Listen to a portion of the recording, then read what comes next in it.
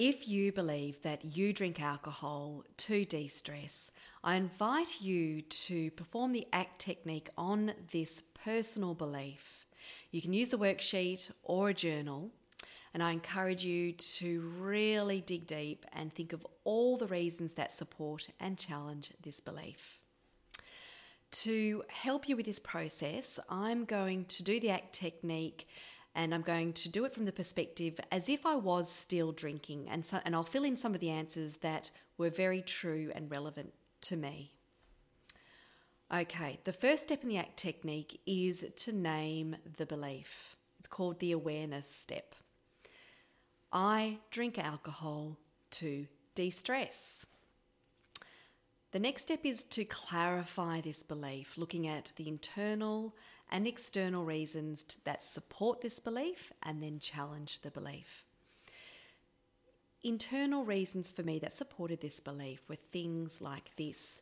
I saw my mum and dad drink red wine on a daily basis after work, and it was my very first experience of witnessing alcohol being used to relax.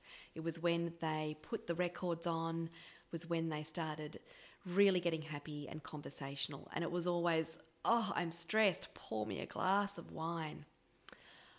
TV ads, TV shows, all of that societal representation that I saw in my everyday life of people relaxing with a beer, a glass of wine, or a glass of scotch. It really was everywhere.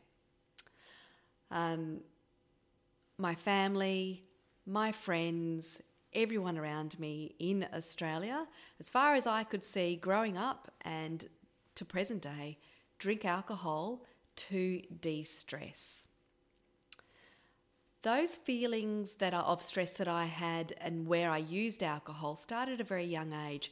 So social awkwardness, then followed it de-stressing at the uni bar with alcohol, in the workplace, happy hour, Friday afternoon drinks. Alcohol was really used to debrief and relax in all of those moments. Parenting, when I joined the different mummy groups, we always use alcohol to de-stress from our parenting commitments, and it helped us all unwind. Internal evidence that challenges this belief I never gave any other coping mechanisms to de-stress a chance. Alcohol was just really my only means of doing so. I went through several alcohol-free periods, and I can hand on heart say I'd never felt calmer and more relaxed and healthier when I did so. I was able to witness a few alcohol-free friends, or friends that really only drink on a minimal basis, and they were always calm and happy. This is a goodie. If alcohol actually worked to de-stress me, well, surely I would need less and less of it over time. I do know that alcohol causes bad sleep, and I know from experience that when I woke up, I was a hell of a lot more grumpier, hell of a lot more stressed trying to get through the day. All right, so let's look at the external evidence that supports this belief. Really, for me, it came through watching all of my family and friends drink, watching people out in society, like being promoted on TV, and all of the ads drink alcohol. What are the reasons for challenging this belief on an external basis? Well, there are many. The chemical impacts caused by alcohol, I now know, floods my stress hormones are really released in massive quantities in my body, both when I am drinking and when I am not drinking. My baseline level of stress massively increases when I drink. I know that I can't sleep, that my relationships are really put on a great deal of pressure when I'm stressed. I cause a great deal of internal agony, internal stress and agitation because I'm struggling with what I want to do with alcohol, not drink, versus how I'm actually drinking. I remember just feeling a great deal of disappointment, and this stressed me. I wasn't achieving what I wanted to achieve in life. because a great deal of my energy was around alcohol when I could next drink, and then worrying about all the regretful and embarrassing and silly things I did and said when I was drinking. So the next step is to take a step back, have a look at all of this evidence. Is this belief that alcohol de-stresses you still true? For me, the answer was it was easy. It was no. So the next step in the whole reframing process is to turn around that initial belief.